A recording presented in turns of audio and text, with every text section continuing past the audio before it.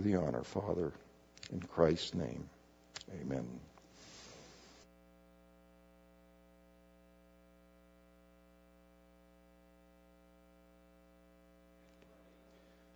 Thank you for coming. Nice to see everyone. For those of you who don't know who I am, my name's Rick Beach. I'm on temporary staff here at the church. I was scheduled to speak last week, but a toe infection had other intentions, and Bill was very gracious to step in on very short notice and take that assignment. And now Woody's been called away because of Sarah's medical conditions, and so I'm stepping in under some short notice. And so I'm thankful to be here, and we're going to be looking at what Jesus says about discipleship and the price and the cost of discipleship. But before we do, let's go to the Lord in prayer. Father, we thank you, Lord, for all that you give us. Father, we thank you for your word. Lord, as we look into the scriptures of what your Son Jesus has said about discipleship, Lord, pierce our hearts. Show us what you'd have us to know about what you want us to do. We love you, God. We pray this in Christ's name. Amen. The experts say that there are 6.8 billion people in the world today. Those same experts say that about 1/3 of those people are Christian. I don't know, in my mind that's maybe a little high, but for the sake of discussion, we'll accept that. That then means that in the world there are 4.5 billion people that don't know Christ. Those same experts also say that there are, in any given day in the world today, 26,000 children die of starvation or a preventable disease. Here in the Lahontan Valley has about 27,000 people. If we apply the percentage that the experts use in the world, that means somewhere around 8,000 or 9,000 people are Christians in the valley. And I don't know, that seems a little high. One day, a few months ago, I took the Fallon phone book out and looked into the yellow pages, counted all of the evangelical churches in Fallon, came up with 23. Now, just parenthetically, an evangelical church is like Parkside. It has certain core doctrines that they believe are non-negotiable and that they will not accept any deviance from. And those are things like what John taught this morning in Sunday school, the verbal and plenary inspiration of the Bible, the existence of the triune God of the Bible, Jesus as the Son of God, and salvation by faith, by grace, in Christ alone, and his ultimate return. Churches, 23 churches in this valley that teach those doctrines. I estimated their membership, and at the most I came up with maybe 2,000 people. So maybe we'll add 500 more and make it 2,500. 27,000 people in the Lahontan Valley. That means that there are over 24,000 in this valley that don't know Christ. 4.5 billion in the world. These numbers scream out to us as disciples of Christ to be about his business of saving souls.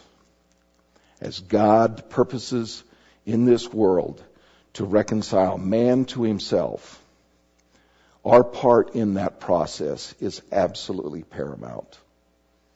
So I want to look at some scriptures that have to do with us being disciples for those that are Christians. If you would please turn in your Bibles to Matthew chapter 5 verses 38 to 48. Matthew chapter 5, verses 38 to 48. We're going to see that Jesus says some very radical things in the Gospels. In this particular case, this is in the Sermon on the Mount. He says things that are virtually beyond convicting. They're just almost devastating in the life of a Christian. If that Christian, you or I, in any way is thinking as the world thinks. Verse 38, you have heard that it was said, an eye for an eye, and a tooth for a tooth.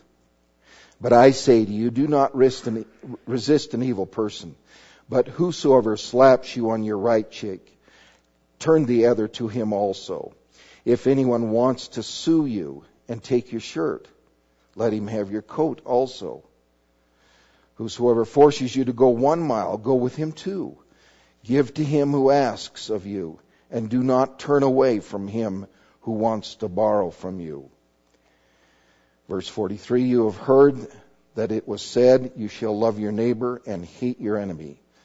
But I say to you, love your enemies and pray for those who persecute you, so that you may be the sons of your Father who is in heaven. For he causes his sun to rise on the evil and the good, and sends rain on the righteous and the unrighteous. For if you love those who love you, what reward do you have? Do not even the tax collectors do the same? If you greet only your brothers, what more are you doing than others? Do not even the Gentiles do the same? Therefore, you are to be perfect, as your heavenly Father is perfect. In these verses, Jesus is describing a discipleship that is beyond radical. He says in verse 39, but I say to you, do not resist an evil person who slaps you on your right cheek. Turn and give him the other. Verse 40 says, if anyone wants to sue you, let them. Give them your shirt and give them your coat also. In verse 41, he says, whoever forces you to go 1 mile, go with him 2. The context of that is a military application. In this culture, a Roman soldier could come up to a townsperson and say, I need help carrying my backpack to the Naval Air Station. And that townsperson was obligated to help them. You had to carry the pack. And so this military person's asking for him to carry it 1 mile. Jesus says, do that. And even more, double it. In verse 43, Christ says, you have heard that it was said, you shall love your neighbor and hate your enemy. But I say to you, love your enemies and pray for those who persecute you. Talk about radical. Jesus expects us to love our enemies, to love those who try to hurt us, and we're to pray for them, those who persecute us. Of all that Christ says, for me, this is the most indicting. This is the one that really comes home. Because there have been times when I'd had enemies, and believe me, I didn't love them. I thought of ways to hurt them or to make life not good for them. And Christ said, you can't do that. You must live to a much higher standard if you're going to be my disciple. This same Jesus, when he was talking about murder, speaking of the Old Testament, the law, where it says, thou shalt not murder, Jesus says, but I say to you, if any of you get angry at another, just get angry at someone else. You have broken the law. You have murdered them. Oh, those are tough words. Those are tough words. He says in Luke chapter 12, we won't turn to it. He says, if you confess me before man, I'll confess you before the Father. And then he says, if you deny me before man, I will deny you before the Father. That verse in Luke chapter 12 has been applied, generally speaking, by the evangelical church to mean that when a person becomes a Christian, they should want to be baptized eventually, and that is true. And that baptism is an outward showing of what they have done spiritually by trusting Christ, which is also true. But it has been taught that that's what confession means. I've often been haunted by these words. I'm not sure it's limited just to baptism. So I did a little investigating with the books the church has. And I found some commentators that didn't care to comment at all about it. And others gave that interpretation I just gave you, that it's baptism, that it's an outward showing of what's been done inwardly. But I did find a couple commentators who said it's beyond that. It's whether or not we're willing, in the context of where we go, in the marketplace, in our lives, are we willing to tell others about Christ? Are we willing to confess Christ? And this particular commentator said, what the verse says is true. If you'll tell people about Jesus, Jesus will tell the Father about you.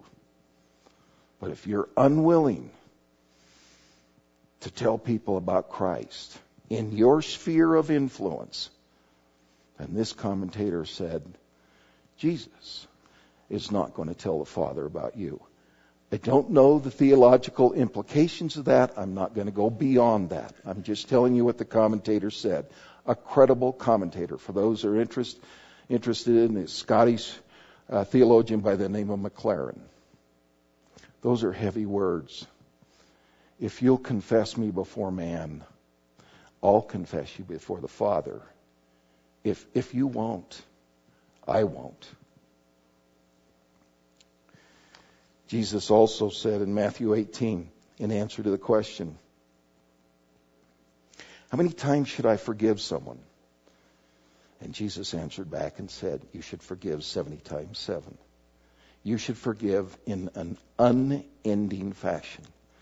That means if someone abuses you and abuses you and abuses you, you are to forgive after each episode.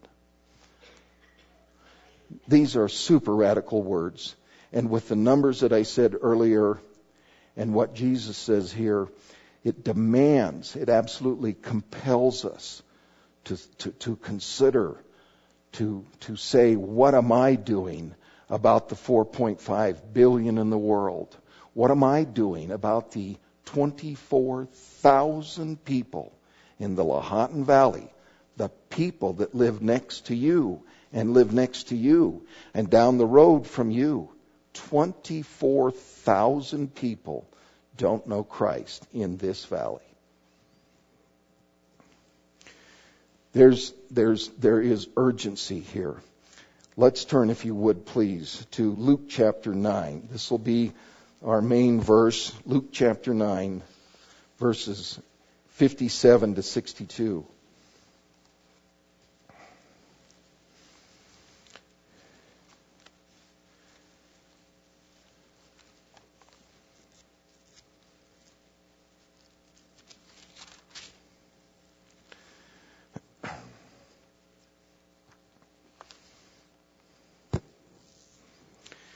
Jesus, or this is an instance where Jesus is questioned by those who are following him. Verse 57, and they were going along the road. Someone said to him, Jesus, I will follow you wherever you go. And Jesus said to him, the foxes have holes, and the birds of the air have nests, but the Son of Man has nowhere to lay his head. And he said to another, follow me. But he said, Lord, permit me first to go and bury my father. But Jesus said to him, allow the dead to bury the dead. But as for you, go and proclaim everywhere the kingdom of God. Another also said, I will follow you, Lord, but first permit me to say goodbye to those at home. But Jesus said to him, no one, after putting his hand to the plow and looking back, is fit for the kingdom of God. Christ is saying to these three men the cost of discipleship. He says to the first man who says, I'll follow you, he's saying, wait a minute, wait, you better consider the cost. Foxes have holes, birds have nests, but I have no home. If you follow me, you're not going to live a life of security. You aren't going to live a life of comfort. The other man says, the second man, well, Lord, I'll follow you. I just got some business to take care of. My dad's sick. Or my dad's dead. The theologians don't know if he's deathly sick or dead. But he's got to go home and bury his father. That's a pretty reasonable request, isn't it? Just give me a few days. I'll follow you. Please. And Jesus doesn't say yes. He says, let the people who don't have living water, let the dead bury the dead. You go preach the kingdom of God. There's a sense of urgency in these verses, especially this verse. There's a sense of compelling, but of urgency. This guy can't even go home and bury his dad. Jesus says, I want you out preaching the kingdom of God. And then he says something similar to the third guy. He just wants to go home and say goodbye to his folks. He wants to go home and say, I'm going to leave with this guy. And Jesus says, no. I think Jesus knew the affections that family can give. I think that Christ was demanding in this man full, unfettered devotion to himself. And that he knew if the man went home to say goodbye to his folks and the family's going to go, well, who's this you're following? And how do you intend to pay for food? And what if you get sick? Or you need a wife. How are you going to find a wife following this guy? Jesus knew that those devotions to family, those allegiances, would prove could prove deadly to this man. And he said no. He said, once you've put your hand to the plow, don't look back. And if you do, you aren't fit. You aren't fit for the kingdom of God. These are absolutely radical, indicting statements to the Christian in the 21st century. These truly are. They present to us an urgency to get out and to preach the gospel. Where's the urgency? He wouldn't even let the guy go back and bury his father. The issue is that what we're to do is we are commanded, Matthew 28, to make disciples, to preach the kingdom of God. That is the main thing. Many evangelical churches do everything but that. They're great in praying, and they've got tons of Bible studies, and folks are faithful to worship. All of these things are wonderful, all of them wonderful, but they're not the main thing. They are not the main reason why you, Christian, exist, why your heart still beats, why you're not with Jesus. And what is it for? To preach the gospel, to preach the good news. John MacArthur says it this way. I ran across this article 2 or 3 months ago. He shared it with the elders. He said, many functions in the evangelical church, like praying, like attending worship, like going to Bible studies or teaching Bible study, like going to fellowships or making dinners for potlucks and so forth, are all good activities in and of themselves. But MacArthur says, John MacArthur, I apologize, is a pastor in Southern California and a high-profile theologian in the evangelical circles. He said all of these activities are just preparatory. They're just training. They're methods of training so that you're prepared to get in the game. And he analogizes it to an athletic event. And what's the point of the game? The point of the game is making disciples. But so many evangelicals and evangelical churches, they think the point of the game is the training. They go to practice, but they don't ever get in the game. And MacArthur says that's wrong. It is wrong. And Jesus said to this man that just wanted to go bury his father, just go let me bury my father. He said, no, you go out and preach the kingdom of God. Some of you may say, well, this idea of preaching the good news and sharing Christ, I've never been trained. I've never gone to a Bible school. And I just don't know what to do. That's why we hire people. That's why churches have church staff. That's their job. It's Woody's job. It's Bill's job. It's Dale's job. It's the Bible class teacher. It's John Billett's job. That is a very common opinion today. Very common. But it is not biblical. There's no question that the Bible in Ephesians chapter 4 says that these people, these pastors, and these Bible teachers, and these elders are given. But they're not given to go out and do this for you. They're given to prepare you for it. They're given to equip you. And then you're to go out and you're to do the work of the ministry. That's what Ephesians 4, verses 11 through the end of the chapter say. That's our job.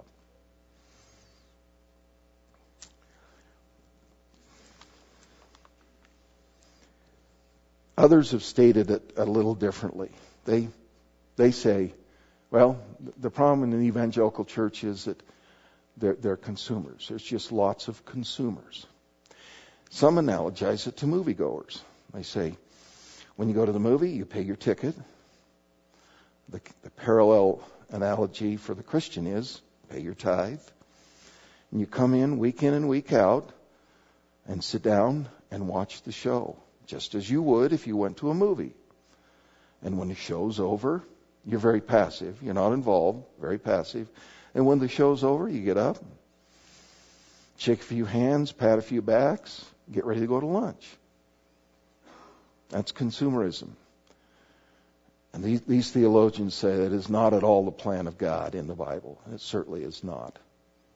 Jesus calls us to be contributors. Folks, for years,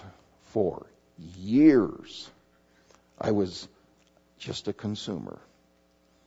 I knew better. I did. A lot of you know this. You know my circumstance. But I was a consumer.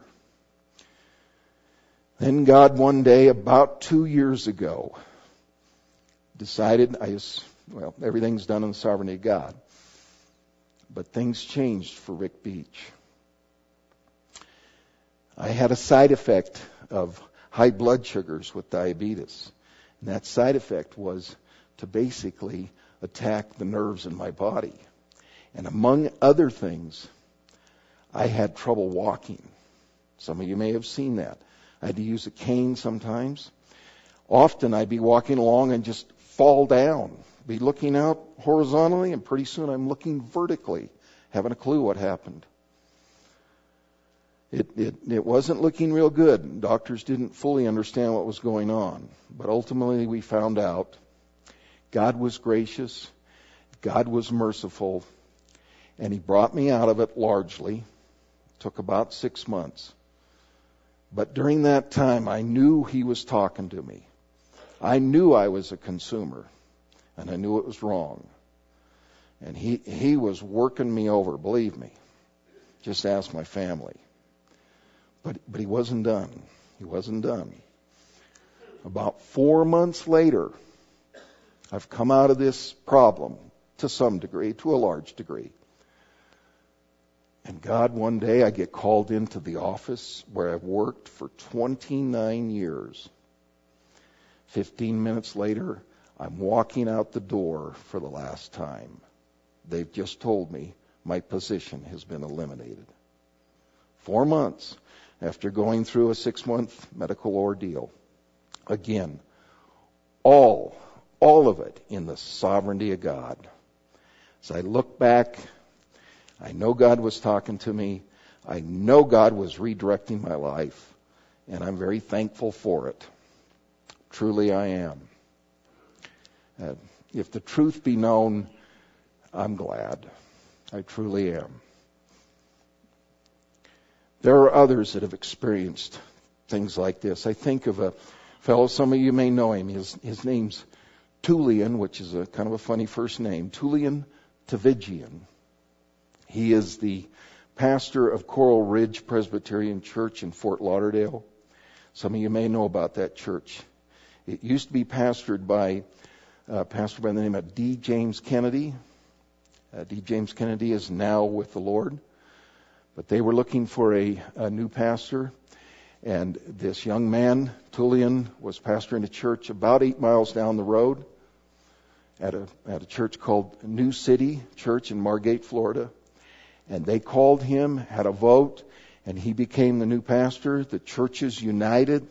Everybody moved into the Coral Ridge facilities, and things were fine. And then some people became discontented. Christians at Coral Ridge Presbyterian Church.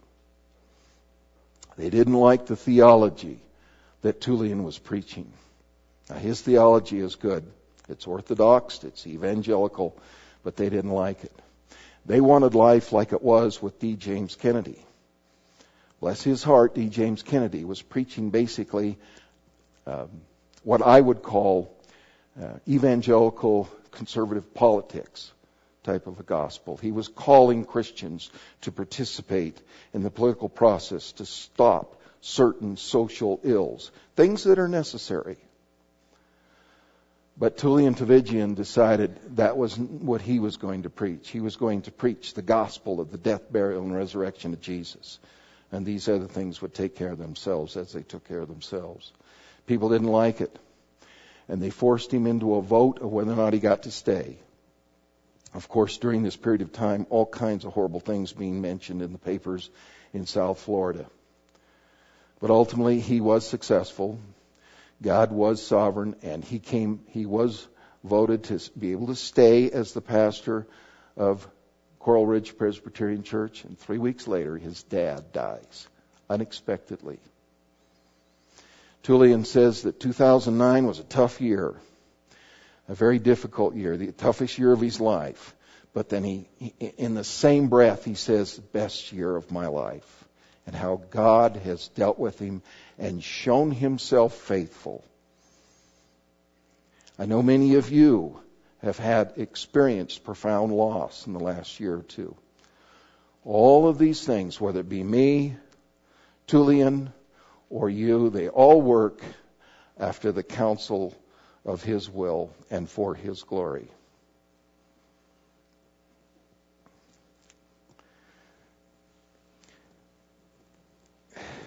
Jesus, in these verses, Jesus is trying to get us to see that He wants our full heart's devotion and that He does not promise a comfortable life. Remember what He said to the guy who said, I'll follow you? He says, well, foxes got holes, they've got homes, birds have nests, but I have no place.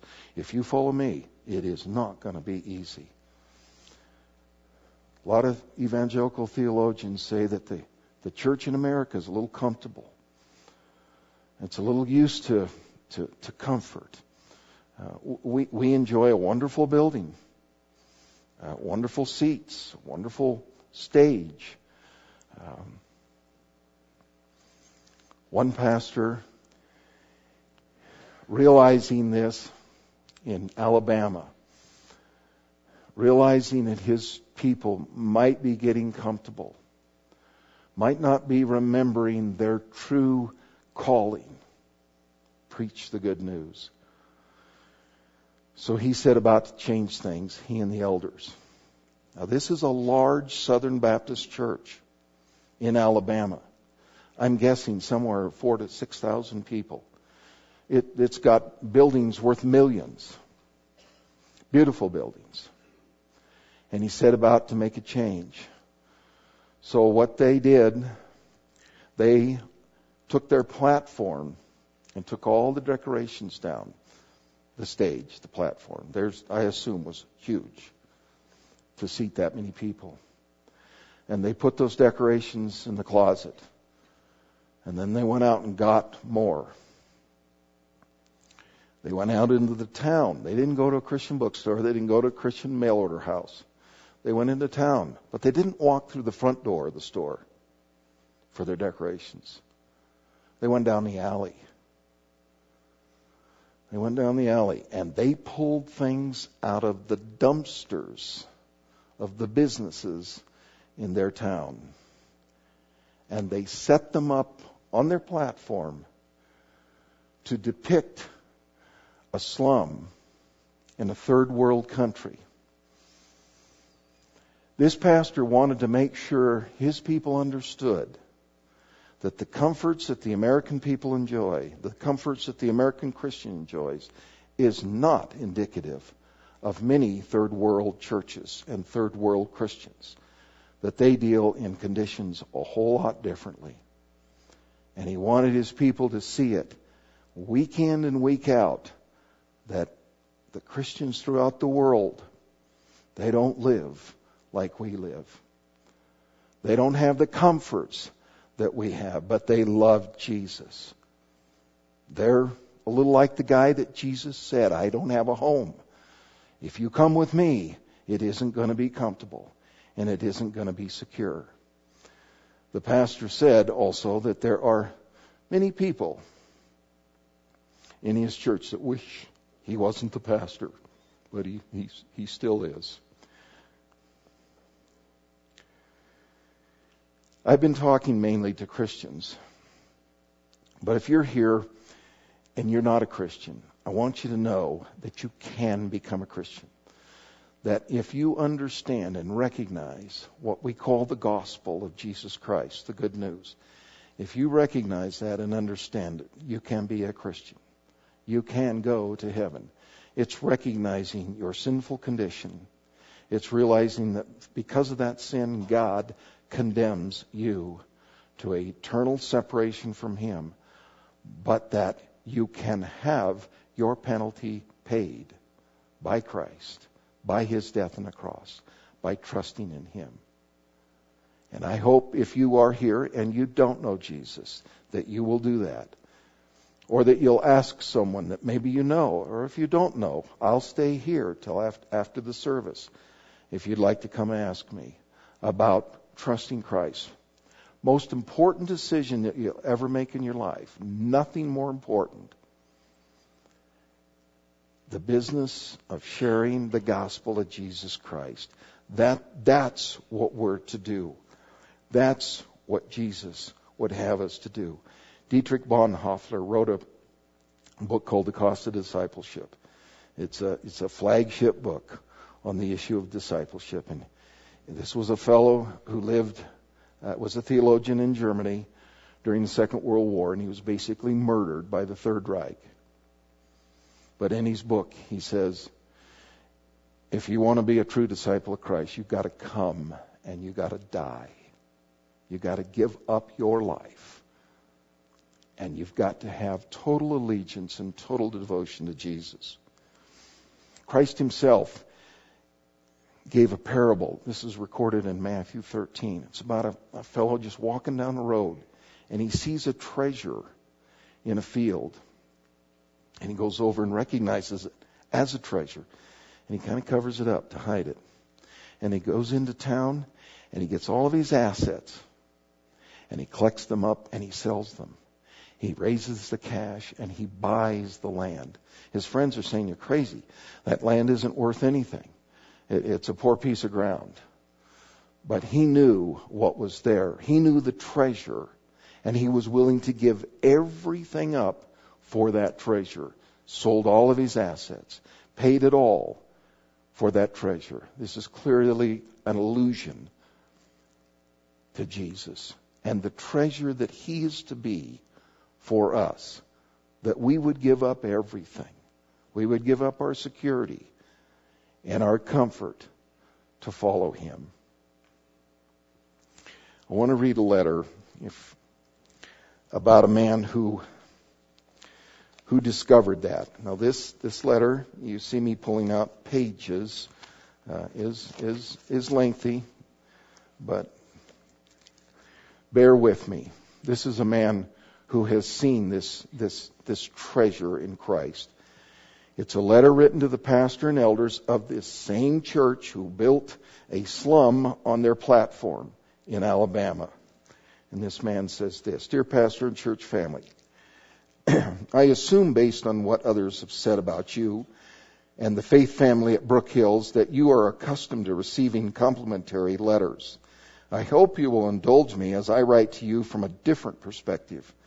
My letter could be considered more of a complaint or of a warning. It is intended to enlighten you as to how your radical actions and teachings related to the Word have been destroying my life and probably the lives of others like me. Let me explain. I was raised unchurched by loving parents who were perfectly content with their lives. The worldly perspective that I grew up with allowed me to seek the hypocrisy, or to see the hypocrisy in the lives of a few church-going families to which I had been exposed. Thus, I grew into a worldly man. I found myself on the path to the American dream. This path, as far as I could see, did not go through or even near a church. I went to college, then grad school, married a beautiful woman, got a decent, respectable job, which allowed me to ultimately to buy a house, make maximum contributions to a 401k. My wife and I eventually had a family with 2 beautiful daughters and 2 dogs. I was living the middle-class version of the American dream. I was a kind, decent family man, grounded in the realities of this world, perfectly content to devote myself to working hard to provide the resources my family needed. And they were a 401k retirement plan, a 529 college savings plan, a general savings plan, and a vacation savings plan. I also worked to provide the necessities of life, such as a flat screen TV. I loved my family and loved spending time with them, but I was constantly distracted by the financial realities and needs of our lives. I looked to my balance statement as a sense of security. Like many good worldly men devoted to getting ahead in this world, I found joy when my 401k showed a profit. I also experienced pronounced periods of distress, disappointment, and anger when the 401k dropped or we had to take money out of the savings to pay bills. But I accepted these ups and downs as a reality of life. Overall, we were doing A-OK. Until one day, my wife, who I thought loved me, told me she wanted to raise our daughters in a church. Up to this point in my life, I had avoided churches and the hypocritical people in them. I always felt uncomfortable around Christians because I did not know the Bible, and I assumed that they were looking down on me for that lack of knowledge. Now, in order to make my wife happy, I was going to have to interact with Christians on their turf. I reluctantly agreed and added church to my list of dreaded weekend duties. We tried Brook Hills because my wife had heard good things about this church. We started attending last fall. That was a part of a process where your faith family has been progressively destroying my life. The word you served up that day was strong and pure. It had an immediate impact on me and left me wanting more. We started attending regularly on Sundays, but I wanted more. I started buying CDs of previous sermons and listening while driving to and from work. I started interacting with this faith family and saw that they were living the word you preached. This fueled my desire for more. I was becoming addicted, and I started to develop a side effect known as faith. As my faith grew, I felt a greater need to fellowship with others. I was losing my grip on the realities of the world that I had been my foundation for so many years. And then I came to Christ. I can't believe what the Word did and my growing faith has done in my life over the last year.